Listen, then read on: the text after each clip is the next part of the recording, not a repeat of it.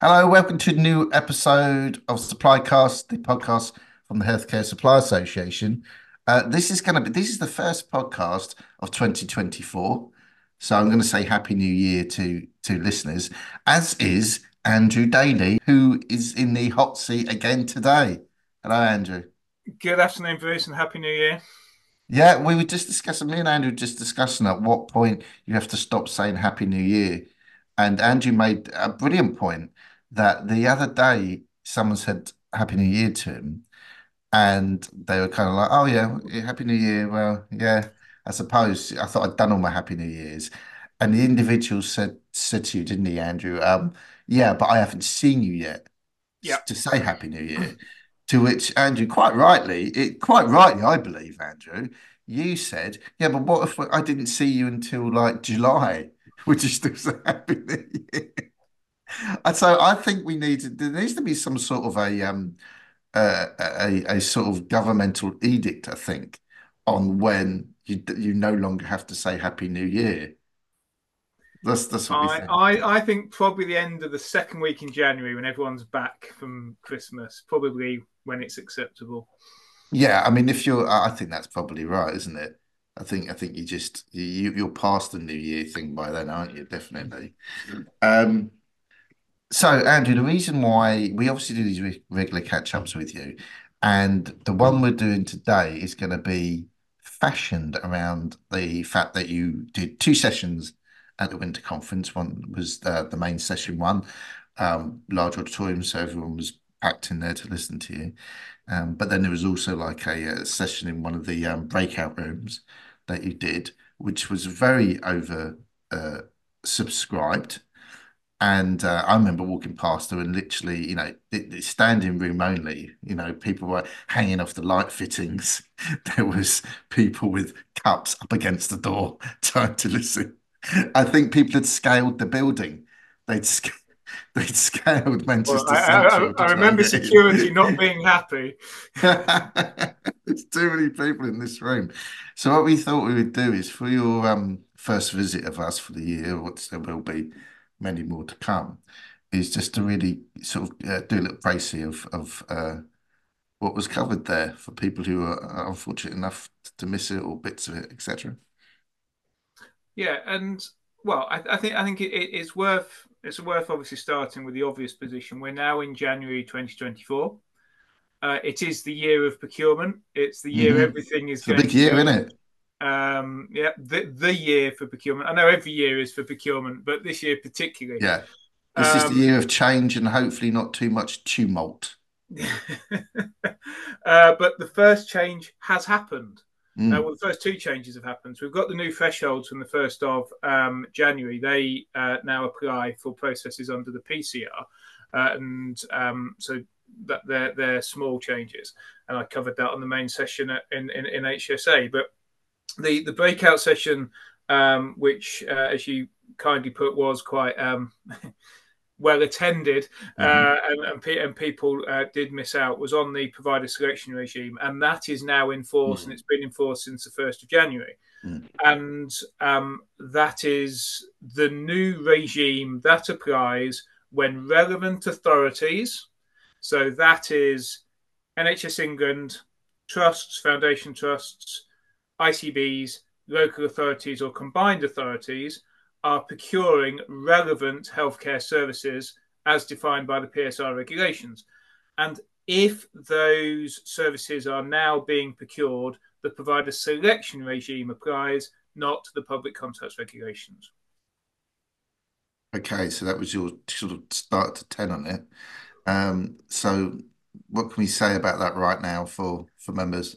Well, I think the important thing to note is that before Christmas, at the end of 2023, NHS England published its draft statutory guidance, its draft toolkits, and everything was in draft.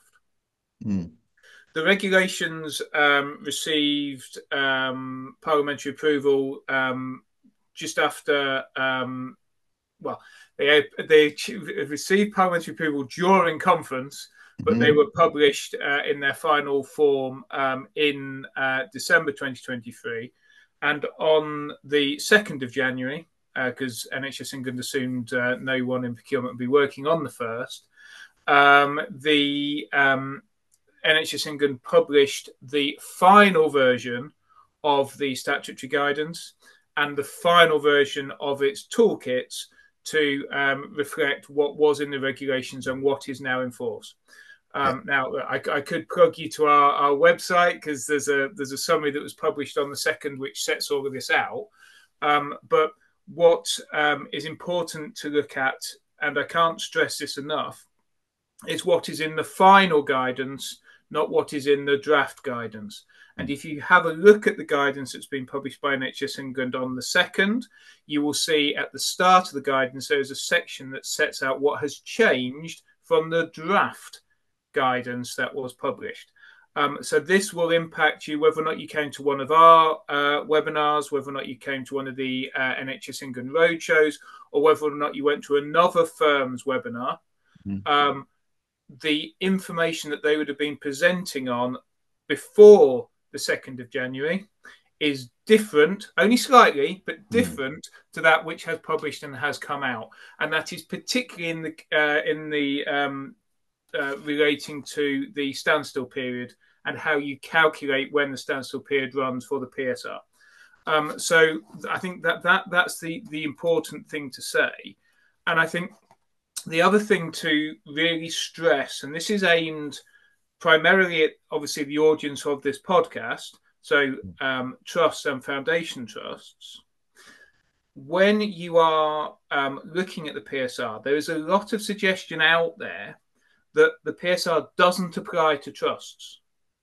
So I've had a number of queries so far in 2024 from trusts asking how it applies to them. And there are some who are suggesting, I've heard this doesn't apply to me. Mhm. Well, it does. Mhm. And what you have is a situation where if you, as a foundation trust or a trust, are procuring healthcare services, then you need to follow the PSR. It is also the case that if you are subcontracting any of your services that you have been contracted to provide by an ICB or NHS England, and the services you are subcontracting are caught by the provider selection regime, so they're relevant healthcare services, then you are required to comply with the PSR when determining how to subcontract those services. Right. So there's a lot of I think I'm not going to say confusion, but there's some question marks out there as to how this applies, because a lot of the roadshows were aimed at ICBs and NHS England, Mhm. less were aimed at trusts and foundation trusts. But if you are commissioning healthcare services, the PSR applies. And if you are subcontracting healthcare services, then the PSR applies. Right. A very, very important point. Yeah, I think I had murmurings of that myself about, how it applies to trusts, etc. So, yeah, a very important point there to make sure that people aren't just letting that pass them by. Yeah, and I think the other key thing to say is that unless your process had commenced before the 1st of January, Hmm. the PSR now applies. Yeah. So you don't need to worry about the PCR. If your process had commenced before the 1st of January, then you will continue to award that contract under the PCR unless you decide to abandon and run a new procurement under the PSL. That's a different issue that Hmm. you need specific advice on as per the NHS England guidance. And if you're varying a contract, irrespective of when that contract was entered into, if that contract is for relevant healthcare services, you need to vary that contract now under the provider selection regime, not the public contracts regulations. So there's a lot to get your head round Yeah. as to what this means for you on a day-to-day basis. But the real real key date is the 1st of January. So if your process was before then, you carry on with that unless you do something different. If Yeah. you're starting now, then you are awarding a contract under the provider selection regime. And if you're varying any contract that's caught by the PSR, you need to apply the PSR. So that's different than looking at your Regulation 72 position that you currently did. Okay, really important, obviously very important point there.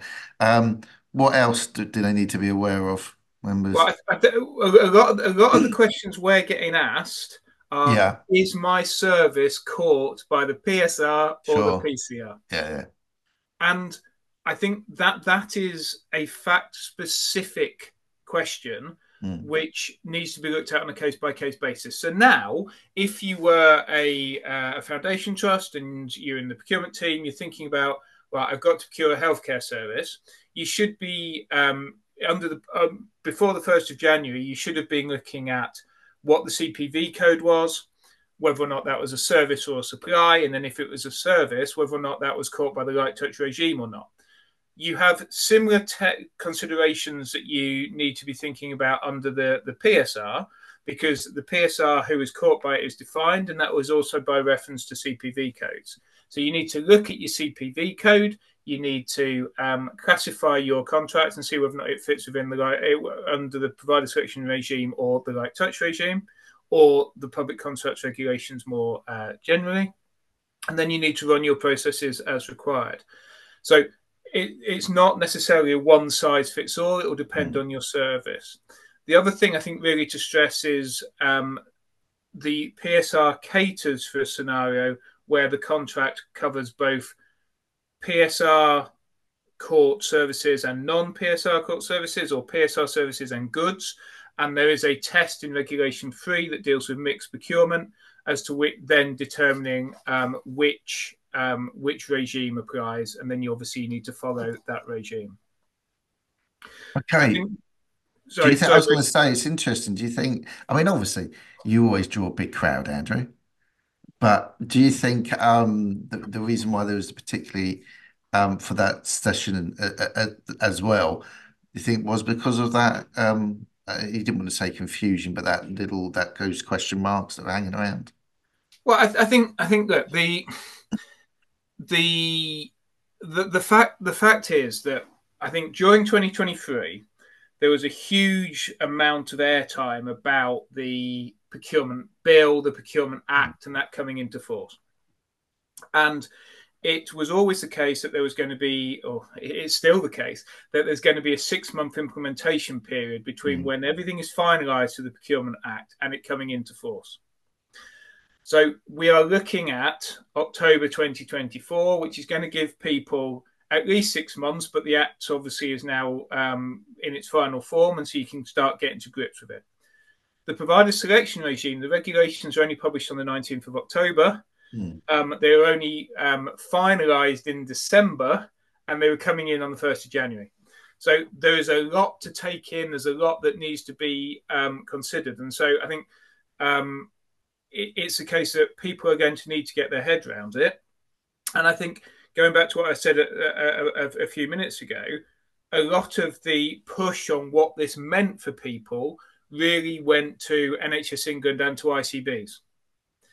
There was less from the centre for trusts and foundation trusts, because most of the things that are commissioned will be commissioned by NHS England and ICBs.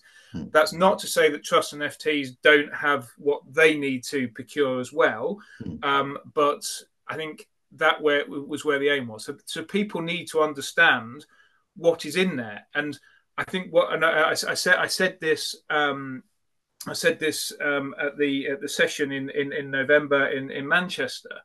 I think a lot of the mood music that's coming out about the provider selection regime doesn't really get to grips with what it is. mm, So you will see people saying, "Oh, well, the provider selection regime means competition is dead." Well, competition isn't dead. There is still going to be the ability to run procurement under the provider selection regime. So I think if you just give me, if I can just have a few minutes just to look at some of the key things, mm, I think the first thing to say about the PSR is you need to look at Regulation 4. So Regulation 4 sets out the procurement principles.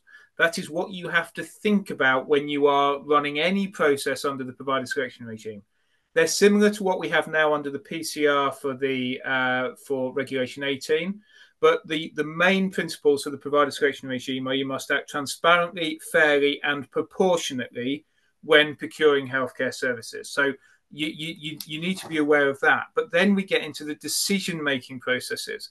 And I think this is where there is so much out there and that people just have to work through on a case-by-case basis. So the official line is there are 3 decision-making processes, but there's, I think, 5, because the first one, the direct award processes, are split into 3, A, B, and C. Now, direct award process A and B have to be used in certain circumstances. So if certain circumstances apply, you have to use A or B.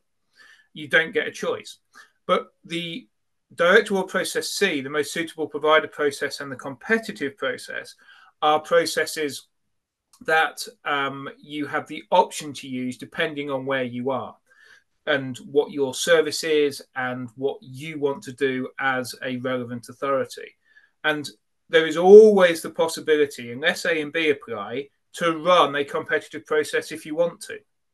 Yeah. You can use the most suitable provider process if you can meet the requirements of the most suitable provider process. And then the direct award process C is the one that I think everyone's quite keen on, which is where you can effectively award a new contract to the same provider for the same service without having to run a procurement. But in order to meet and be able to use that test, you've got to check whether or not the service is changing, whether or not the provider is currently doing a good job, and you think they're likely to do a good job going forward. That's not the exact wording of the regs, but that's the broad position. And that's based on the key criteria. So you need to assess key criteria. So I think what we have here is a fundamentally different way of commissioning healthcare services. There is still the option of a procurement, and that remains, but there are lots of different approaches that will apply depending on your specific circumstances. And there are some people that really like flexibility. There's some people who love the idea that they've got a specific scenario and they can do something different rather than being pushed down the procurement. There are others who quite like the fact that you had to do a procurement and you knew what you were doing. And there will be different scenarios for different people, depending on the service, the geography, because it will all depend on what you think is your market for that particular service. But and I'll stop talking in a minute. I think the key thing is that the provider selection regime was a regime that was asked for by the system. Yeah. Because the system didn't want to be pushed down having to run a procurement when there was no need to, because they knew who was going to win or whatever. This system has been brought in to try and give you that flexibility. That's not to say, though, that this is a free-for-all. There are steps you have to follow. There are procedures you have to follow. And there are audit requirements, there's transparency requirements, and all of these things that come with the flexibility. But it is what was asked for. And hopefully that will be something that is useful for relevant authorities procuring relevant healthcare services. Well, I mean, an incredibly important point, as you make out, in particular for HCSA members, who, as you just already said, might have felt that, okay, this is kind of not so much for us. So, I mean, absolutely essentially that, they've been able to come on and go through all that for us, Andrew. That's why we have you on regularly, not just for your sparkling wit and personality. I wouldn't say that, but I think the other thing to talk about is how you get challenged in this, and Sure. I think that is also something that is going to be different under the provider selection regime than what we have now, or what we used to. I can't keep saying now because we're now in January, but what you have is different ways of challenging depending on which process you followed. Mm-hmm. So right. If you've followed a process under direct award process A or B, then the remedy for an aggrieved supplier is to bring a claim for judicial review. If you have or if as a relevant authority you use direct award process C, the most suitable provider, or the competitive process, then there is a different route that aggrieved suppliers go down. And that is because in direct award process C, the most suitable provider, and the competitive process routes, you need to run a standstill period. Now, the standstill period, you need to look at the latest guidance. It's at least 8 working days, but when you start calculating is the day after you've published the notice. So it's a bit odd. It's a bit longer than it perhaps was thought it was going to be. But if during that standstill period, an aggrieved supplier who meets certain conditions puts in a representation to the relevant authority, the relevant authority is required to consider that representation, review whether or not they have complied with the PSR, and someone internally who was not involved in the original decision making needs to review that, effectively mark their own homework and see whether or not the organisation complied with the PSR. And once that advice has been considered, the relevant authority then needs to make a new decision. And that decision is whether or not you carry on, you rewind, or you abandon. And in order to do all that, you're going to have to change your decision-making processes, your SFIs, your schemes of delegation. You're going to have to think who you can keep as a clean person to be involved in that. And once you've done that, and you've decided what you're doing, are you going to proceed, rewind, or abandon? You then need to tell the aggrieved supplier what you're going to do. And you need to leave at least 5 working days between telling them what you're going to do and then actually putting that into action. And during that 5 working day period, an aggrieved supplier, if they are still aggrieved, can make a representation to a new panel that has been formed. That panel will give advice to the relevant authority if certain criteria, etc., are met. And the panel will review to see whether or not they think the relevant authority has complied with the provider selection regime. And if they'll then give advice to the relevant authority. The relevant authority will get that advice, and it then needs to make a new decision as to what it's going to do again. And that decision will be whether or not to continue, rewind, or abandon. And then there needs to be a 5 working day period between when that decision has been given and when you can actually implement that decision, during which there might be claims for judicial review, etc. So it's a complicated system of which, when challenges can be brought, the standstill period is assumed to be extended while this is all dealt with. There are exceptions to that, but that needs to be looked at on a case-by-case basis.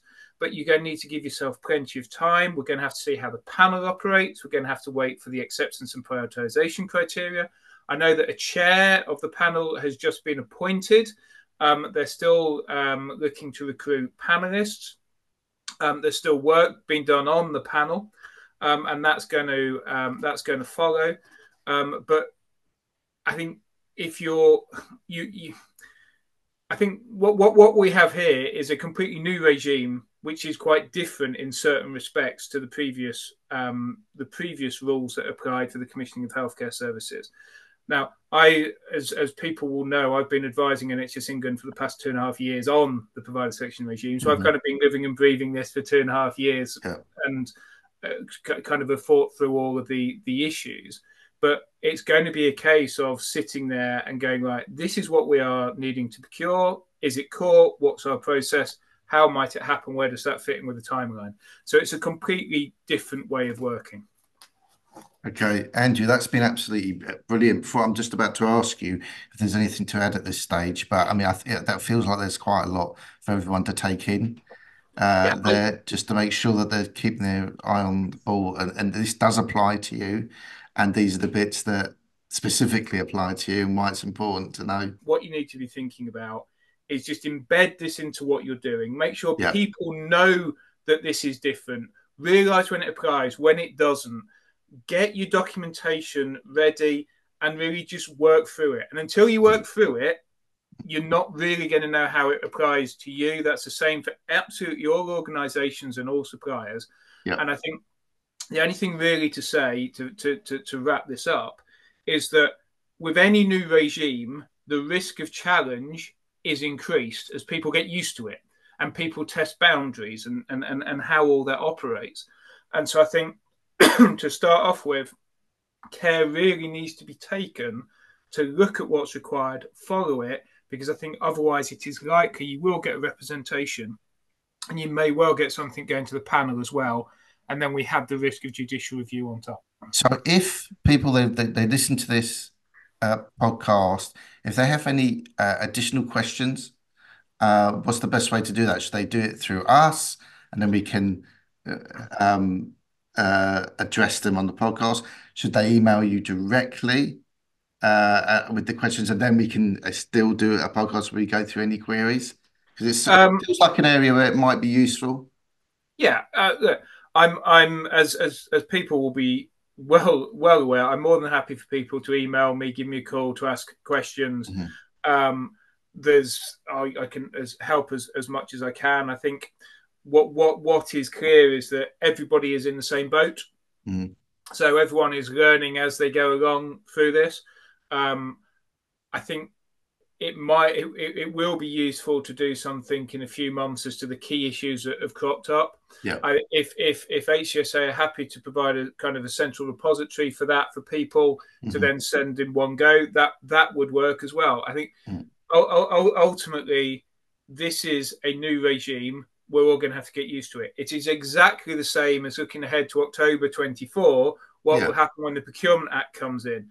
That we are all going to be in the same boat, having to get used to it and working through it and working out what the key issues are, which is why we say that 2024 is the year of procurement change. Mhm. It is. But if people have queries, as I say, I've been working on this with NHS England for the past few years. I've probably thought about most of the queries that have come up. Yeah. By all means, give me a shout. You've literally written a book and bought a t-shirt when it comes to Well, I didn't PSR. write the book. I advised on the You book. advised you advised on the book. So I didn't write this. I just advised on it. And the You t-shirt, want the to get you t-shirts want haven't come out yet, Bruce. you want to get your degree of separation in here. You advised and bought the t-shirt. Not the ready yet. Yeah. What would be on that t-shirt? I advised the PSR. Maybe you don't. I advised on the PSR. I think I will keep keep stum as to what might be on that t-shirt. Andrew, that is brilliant, and I think that's a really great idea.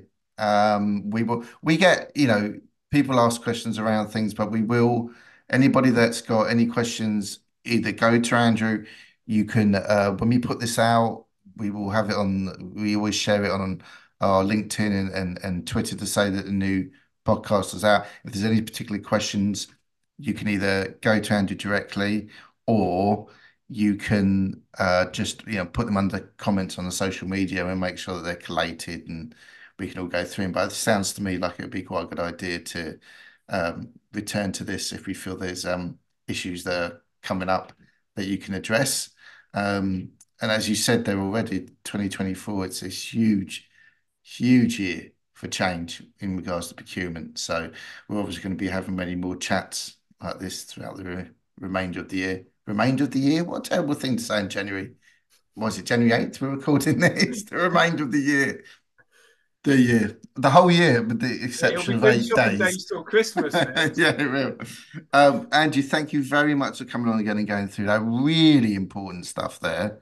For anybody that thought that this might not entirely apply to them, it's not going to be something they need to, really get into the minutiae of. You do. And yeah, thanks very much for doing the first one of the year. And we'll be back before you can even click your fingers, no doubt, with another update. Thanks, Bruce. Thanks all. And that concludes this episode. And I hope you can join me on the next episode of SupplyCast. Bye.